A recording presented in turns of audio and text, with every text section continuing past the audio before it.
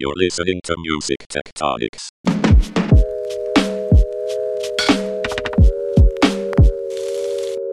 Hi there, and welcome to Music Tectonics, the podcast that explores where music and technology intersect and collide.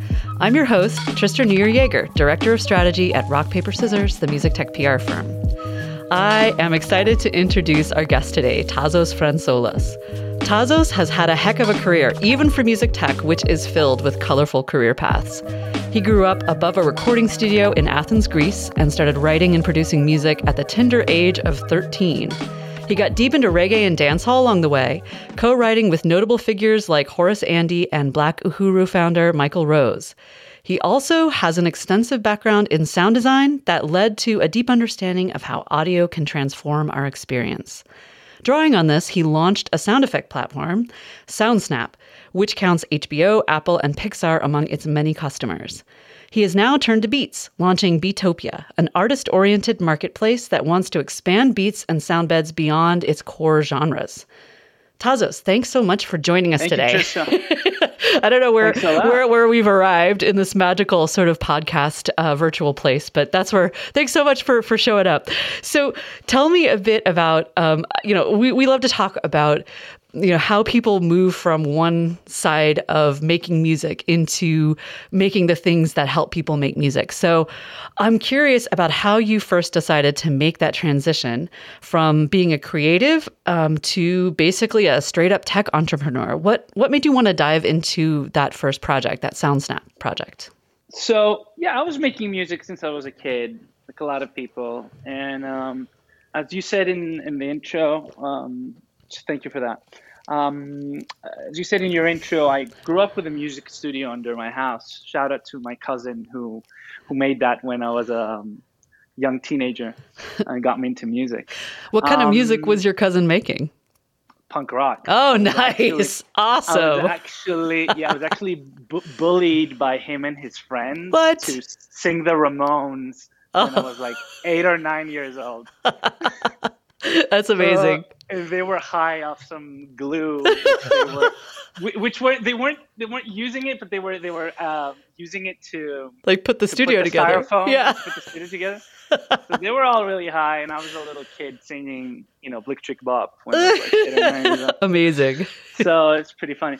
So I got into making music, got into making dance music and some beats, some hip hop beats, and so on. I think in Europe, people were more into dance music at the time than the majority probably in the States. I think maybe hip hop was bigger here, but over there it was like The Prodigy and Daft Punk and stuff like that. Yeah. So in the 90s, mind you that the music budgets in the music industry, as you know, were huge, were thriving, And so I got into all of that. And but by the time I had finished my studies at university, there was not much music industry left. So, this is right at the time of Napster and all that. So you didn't have the business models you have today, and music was at a hard place, recorded music. So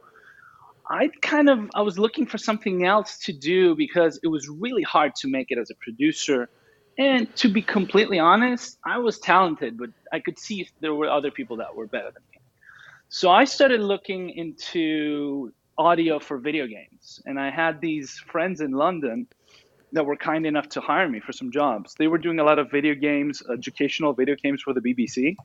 And this little company, Milo Creative, they gave me a chance to work with them. So that's how I got into sound effects and music for, interactive and video, stuff like that. And then using a lot of the services at the time to get sound effects, I saw that there was a gap. And so this was the time of MySpace and YouTube was starting and everything was about community. So SoundSnap started as a community where people could upload and download for free. And eventually, slowly, we became a paid service when we realized that people are looking for quality, had to become much more curated and so on. So I kind of transitioned at the time out of necessity But also I saw there was a revolution happening with all these Web2 services. That's really cool. So what was the gap? I mean, was it just that there weren't the right sounds or not the sounds that people really needed? Or was it, I mean, were they just that the business models were too clunky, so it was too expensive for most of the people making stuff? What gap did you see that you addressed with SoundSnap? Yeah, a lot of that. I think we pioneered subscriptions. So this was before everyone had a Netflix and Spotify. They were just starting out. So we were an early, we're one of the earliest people that did subscriptions. So that was a big deal because you can offer a lot more value, obviously. People subscribe once, they can get unlimited sounds and so on. So that was a big deal. And then you had two kinds of websites. They were either low quality or the websites were pretty bad, to be honest. Yeah. Yeah. So, we tried to fix those things and, we did pretty well. So now you're moving into Beats, and it's a really crowded space. There's quite a few Beats marketplaces and other places where people can get sound packs and sort of similar audio products. Why did you feel like now was the right time to attempt this? Definitely a lot of great companies selling Beats. A lot of them doing a very good job. Look, I mean, I was, as I told you, I grew up listening to a lot of different kinds of music, including hip hop and reggae. And more recently, up until 4 or 5 years ago, I was actually in Greece, and I was visiting my parents there. And I've been interested in the beat space, but something hit me suddenly. I was watching television, and I saw this Greek rapper on television called Light. And I was curious. I was like, oh, this video is kind of cool. He's kind of like a Greek gangster rapper. Okay, imagine that. So, it's not that hard to imagine. There's some good. Isn't there like a deep tradition of Greek gangster music in a way? Like if you think about it, like Rebetiko or something. You're spot on. You're spot on.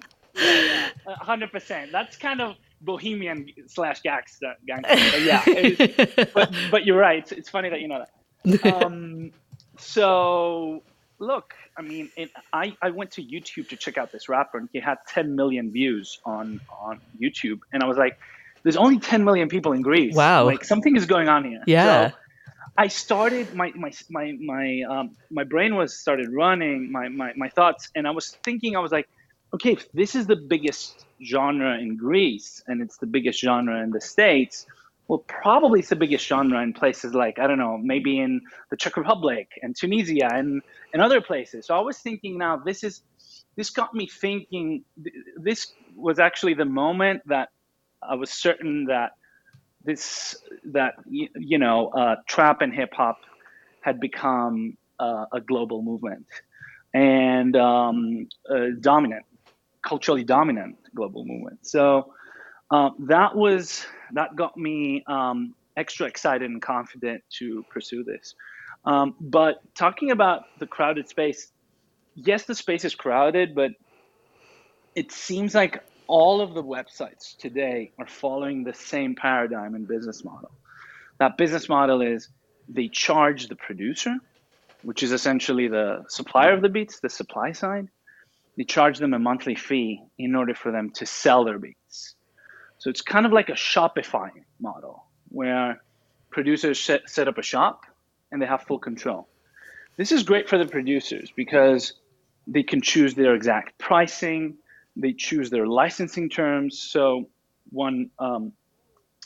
beats typically cost between $30 and $50 just for the MP3. And then if you want to get the wave or the stems, the multi-track, it goes up to $150, $200, and for unlimited rights, even more. And one producer says you can do up to 5,000 streams. The other says you can't perform live and so on. So a lot of options for the producer to tailor their business model. But turns out that's not that great for the people buying because the licensing is a little bit of a mess, to be honest. It's not really clear. You need to read the license every time to know what you can and can't do with a beat. So it's quite confusing with people who are just starting out, and it creates a lot of copyright issues. People end up stepping on each other's rights, and it's just really infringing. It's really not that great. The other thing is that the existing companies really are in the business of basically getting the maximum amount of producers on board. So they're in the business of getting the maximum amount of producers, and that inherently means that there's no quality control. So you could be, the biggest producer in the world, or you can have just started producing yesterday. You can upload your beats and start selling. So this creates a quality problem. And then there's a lot of other issues, like all of the websites today have ads and so on. So basically, we thought, what if we flip it, and instead of serving the producers, we can give a great deal to producers, but also a great deal to artists. So the idea is to give the best deal possible for both sides, and not extract too much value here, but create more value. I don't know if that answers your Yeah, it does. No, that's a great answer. Yeah. I mean, licensing is really one of the biggest friction points. I mean, besides discovery from both sides of the equation, like both producers and artists have to struggle to find or to be found. But there's also the big issue of licensing and how much friction that can really throw into this marketplace. Absolutely. I think that the music industry is traditionally it's an old industry, and the legal side of it is quite convoluted, and it's quite complicated. So what music needs today is more simplicity. You need to look at what happened to a lot of other industries where that really opened up by simplifying the licensing. And one good example is stock photography. A lot of people make fun of stock photography because of the, like happy ladies eating salad. Yeah. Exactly. So, you can say a lot about cheesy stock photos, but it's really opened and created a huge industry, which is now today flat, doesn't depend on agencies, doesn't depend on, big name photographers, and anyone can really go out and shoot photos with, affordable equipment and so on. Well, something similar is happening to music, where you don't need the big studios anymore. You don't need equipment, and you need, you need a computer, and you need the internet, and you can create. But if you have complicated licensing, you're never really gonna be able to offer that to the masses easily. So licensing is certainly friction. So if we can simplify it and remove that friction, I think there's going to be more people making music, more people selling music, and overall more creativity, and that's a great thing. So you mentioned that Beatopia was kind of the inspiration from Beatopia was thinking about it more from the artist point of view versus the producer point of view. What kind of artists are using beats? I mean, obviously people are familiar with MCs or, rappers, however we want to refer to them. What are some other sort of places where or other kinds of artist genres, styles where licensing a beat is becoming a major part of the creative process that maybe not everyone's aware of? Beats are used today by anyone who's just starting out, but all the way to big artists. So a lot of noise has been made about big artists today finding beats online, often their manager, and so on. And there's a lot of success stories like Lil Nas X and 6ix9ine and Tory Lane and so on. But beats are perfect for people who are younger, they're starting out, and can't afford to work with a bigger producer. And that's across all genres. So we call them beats, but in reality it could be anything from a piano ballad to an acoustic R&B track, and so on. So, obviously you have the producers on one side, and you have singers and songwriters on the other, and rappers. So anyone who's really singing can find a lot of material online today. So it really goes beyond trap and hip hop, and beat just means any kind of instrumental.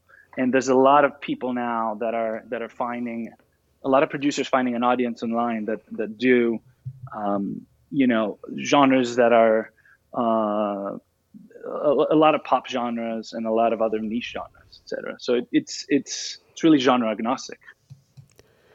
Cool. So it's really interesting sometimes to hear how people's artistic or creative lives influence how they build a business or build a product. So I'm wondering, Tassos, if there have been any moments where, you took some wisdom you learned from working on a creative project or working with a collaborator and sort of applied it to what some people might think of as a less creative field, which is not true, but of building a business or working with, a development team or a design team. I'm just curious if you felt like you have any lessons you gleaned from your creative artistic life that you apply in your life as an entrepreneur. Yeah, 100%. I've studied art at the end of high school, and also during university, and I think that applies a lot to the visual identity of everything that we do. A lot of the lessons on how color is used, typography, and so on come directly from there. I was also involved with a fashion e-commerce company for a couple of years, and I worked with a lot of visual artists there, photographers, designers, and so on. And I learned a lot from the design kind of the design language that transcends art forms. So there's a lot of rules and ideas you can take from other forms of art, and also about the creative process. But doing a startup is a lot in a way like doing a band. You need to have a vision. You often have some sort of deadline. You're working with a lot of young and talented people. So there's a lot of there's an analogy there. But also keep in mind, we're not a regular tech business. I mean, the suppliers, let's say, are creatives. So the people who make the sound effects for Sound Stuff, the people who make the beats for Beatopia, they're creatives. The end customer are creatives. They're either making video, they're making beats, or they're singers. And also we're creatives in the sense that, yes, we have developers, but a lot of the work is copywriting and design, and user interfaces. So really, we're a creative company, creative field. So I don't think we're not we're probably not your average tech business. We're a lot more of a creative company than you would think, maybe. How do you manage a team of creative people? It's a tough one. Yeah. How do you manage them? Well, it takes a certain kind of chemistry. There's not one size fits all. Experience helps when the other side is experienced and when you're experienced. It's sort of like, you find that out pretty fast by working with them. It's kind of like playing tennis. You don't need to play a whole 3 sets to see if the other person is good. You throw a couple of balls and instantly. You know what I mean? Yeah. So experience is one thing. You work with good people that you like their style already. So then, if you've seen their work before, you kind of you can imagine what they're going to do. So that's the one thing. You look at where they're coming from, and if if their style matches yours. But the other thing is just chemistry. You may work with a designer, and this has happened to us actually twice, where initially the working relationship is not great because there's a little bit of friction as to how to work and what the direction is, and then it smooths out. So it requires a lot of patience and a lot of attention to detail. And the idea of chemistry also applies to a band, right? So the analogy holds. So now we're getting to my favorite part of podcasts, which is talking about some of what audio does to us and what we hope it might be able to do in the future. So you must listen to a ton of sounds. And I'm just like imagining the review process for sound effects. And you're just like, nope, that door slam. Nope, ain't going to cut it. That must just require an incredible amount of a very specific kind of listening and focus. Anyway, I'm sure you get a chance to really dive deep into sounds and now into beats because, Beatopia curates what they offer. So I'm wondering, what are you hearing out there? Are you hearing, a new trends emerge? Like, are you hearing an interest in new kinds of sounds, new instrumentation?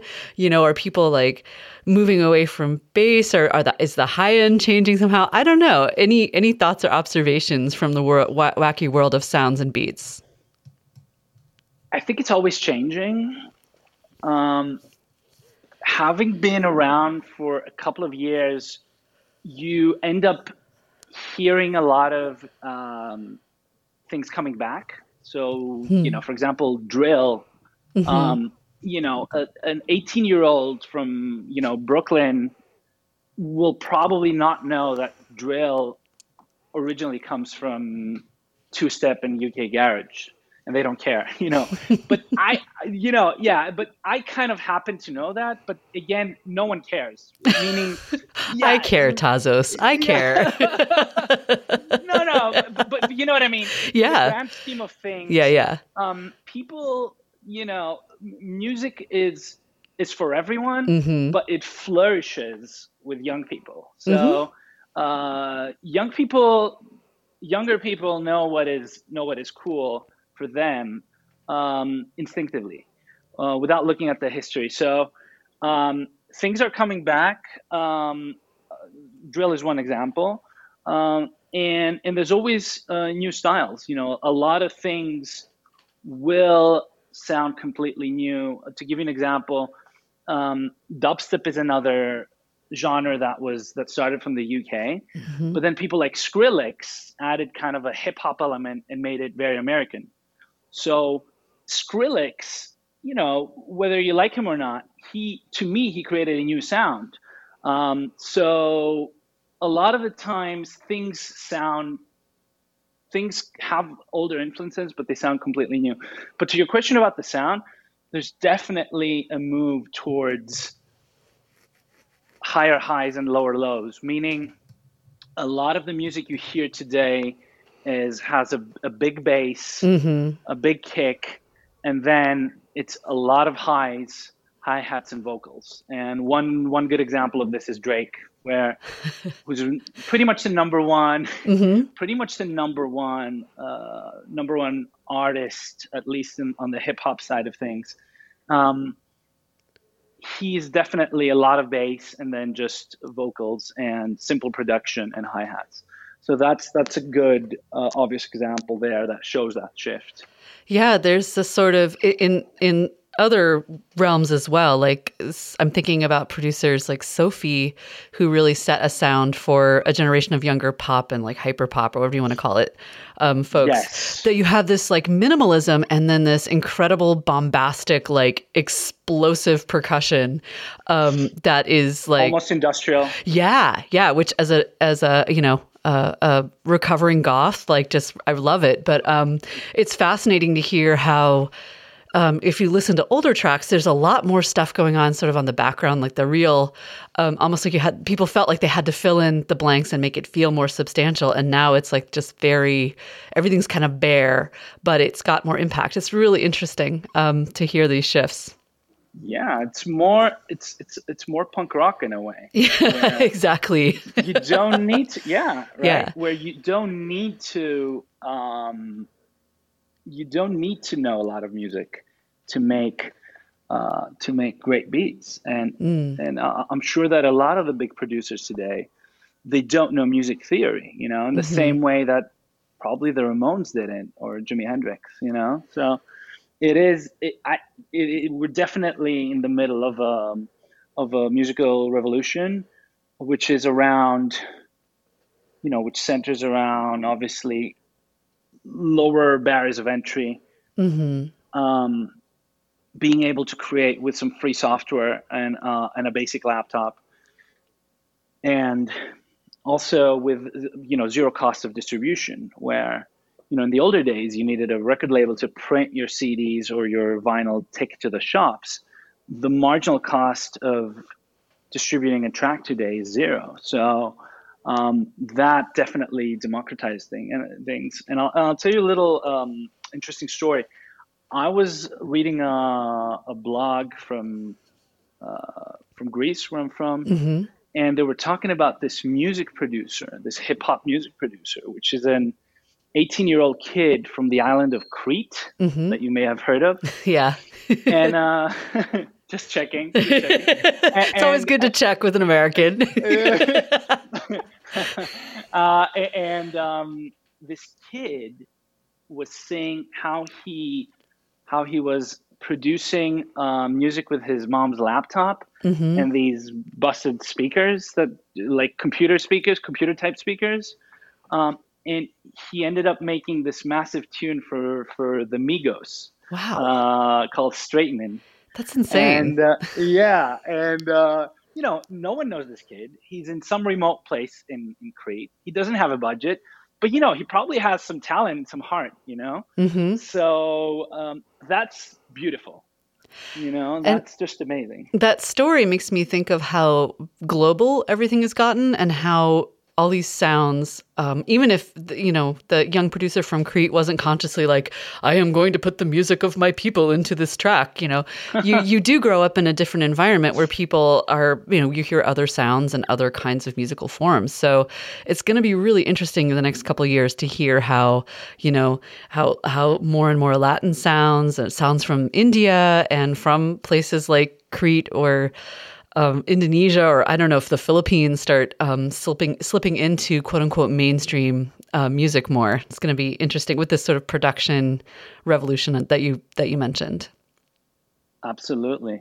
I mean, that is sorry. No, go to close it up. I just wanted to say that on one hand, you have this. The lower barriers, easier distribution, and easier to create. No needs for studios. You don't need labels. You have the globalized aspect, right? Where the world is a lot more flat, and the internet doesn't really care that much about how you look, or where you're from, or or how old you are. And on the other hand, you have the ability for all these people to become their own little business and entrepreneurs. So that's what we have today that we didn't have when I was coming out of university and the industry was destroyed. What you have today is the business models where music producers and artists can create content and make money from it. So that's selling beats, selling stock music, selling services such as mastering and mixing, and being a musician online in places like SoundBetter. So now you can make a pretty decent living if you have talent and you put in hard work, and you can be your own boss, and that's just amazing, I think. So that leads me pretty naturally into my last question, which is one of my favorite questions. And that is, here's a chance to get a little bit sci-fi, and you can share all your crazy, futurist audio fantasies right now. What do you imagine in the next 5-10 years will emerge from all this crazy stuff that's going on with gaming and online culture and music getting easier and easier to make and distribute and mess around with. Like, what do you imagine? What gets you excited? What do you dream for the next 5 to 10 years? So, I mean, at a basic level, without getting too much sci-fi for now, at a basic level, more people doing music means higher quality, means better prices, means more people doing music, bigger libraries, and so on. I think a lot of these services are moving into subscription, which is great. It offers a lot of value. But now on a more imaginative level, I think I think we're gonna see a lot more collaboration with AI, where producers and songwriters, people who write lyrics, are going to use AI not to write for them, but to collaborate with it. So I don't really think that computers are going to replace humans in the creative process. There's just too many creative decisions to be made. And AI is not really built for that, but it is great at collaborating with it. So there's a couple of companies doing that already. And I think that's going to be a trend that continues, a lot more AI collaboration. I think there's going to be more apps for music making and distribution. I mean, I don't understand why there's no specific sort of TikTok for music. Obviously, there's some music on TikTok, but it's not built for that. So I think there's going to be some sort of app that kind of comes in and takes that over. And I know Snapchat was working on something, and Facebook was trying to get into it, but there's going to be some company, whether independent or coming from these big companies, that will nail that, I think. And I think that's going to be great for music and for creativity.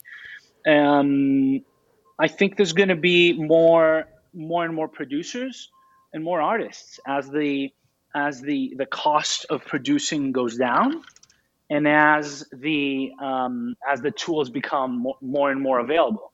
More people making music, and that's good. That's just more music is good for the world.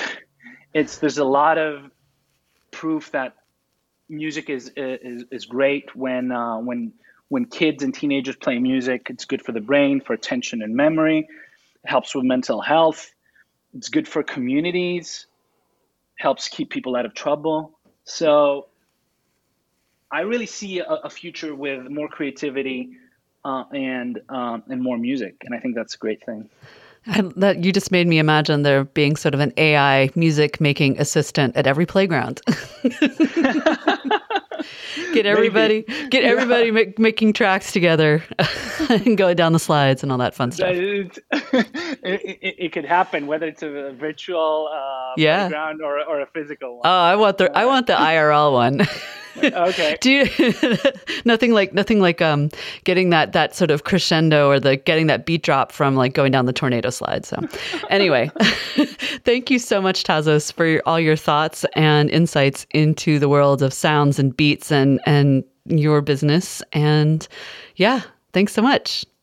Thanks so much for having me, Trista. Well, this is a fun episode. This is Dimitri with Music Tectonics. We wanted to take a quick break and let you know that we're going to be at Music Biz, the conference in Nashville, coming up on May 9th. And I've got with me here Shaylee Ankenbrick. Say hi. Hi, everyone. This is Shaylee from Music Tectonics. I'm the conference planner, and I'm so excited for Music Biz this year.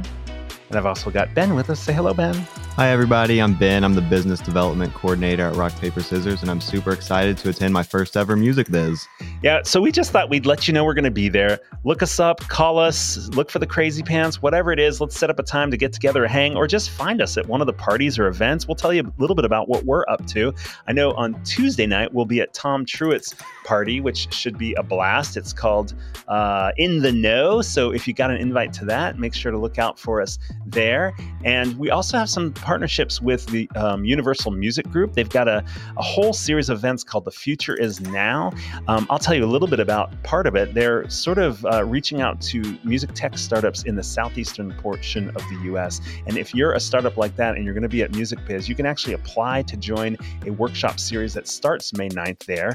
There's a link in our Music Tectonics newsletter, or check out the MusicBiz schedule for that. But basically, if you've ever wondered how to partner with a major label, or specifically Universal Music, there's a whole series of programming they're offering at MusicBiz around that. And as part of that, actually, I'll be moderating a panel called How to Activate Startup Talent in Today's Music Business. So that'll be on Monday, May 9th at 11 a.m. They also have in the evening that day an opportunity for anyone, regardless of whether you've applied to that series of workshop, to join a meetup.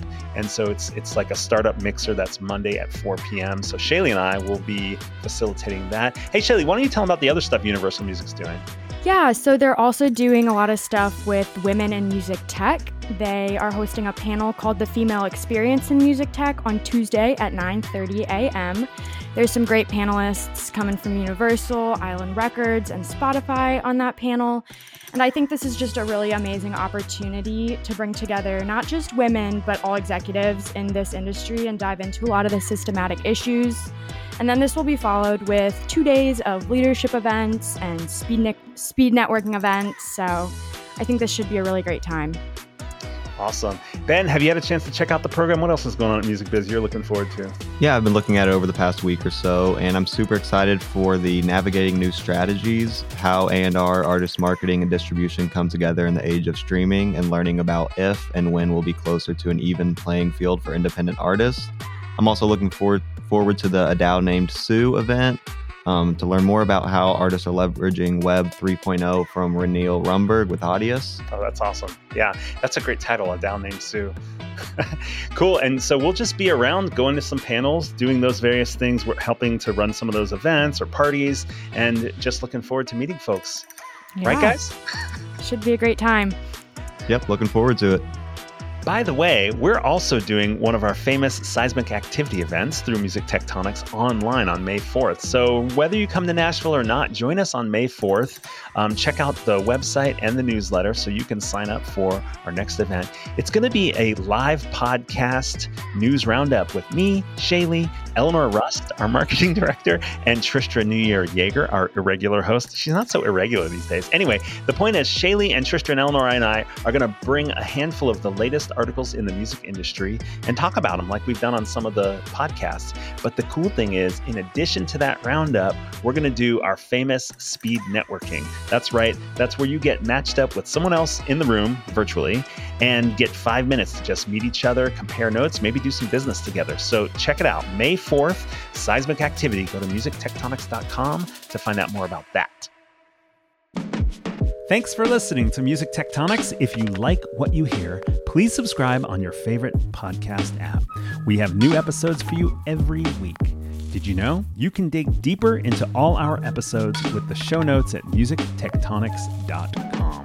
While you're there, look for the latest about our annual conference, sign up for our newsletter to get updates, or get the Music Tectonics app for music tech news. Everything we do explores seismic shifts that shake up music and technology the way the Earth's tectonic plates cause quakes and make mountains. Connect with Music Tectonics on Twitter, Instagram, and Facebook, and find me, Dimitri Vitsa, if you can spell it, on LinkedIn. Bye-bye! You're listening to Music Tectonics.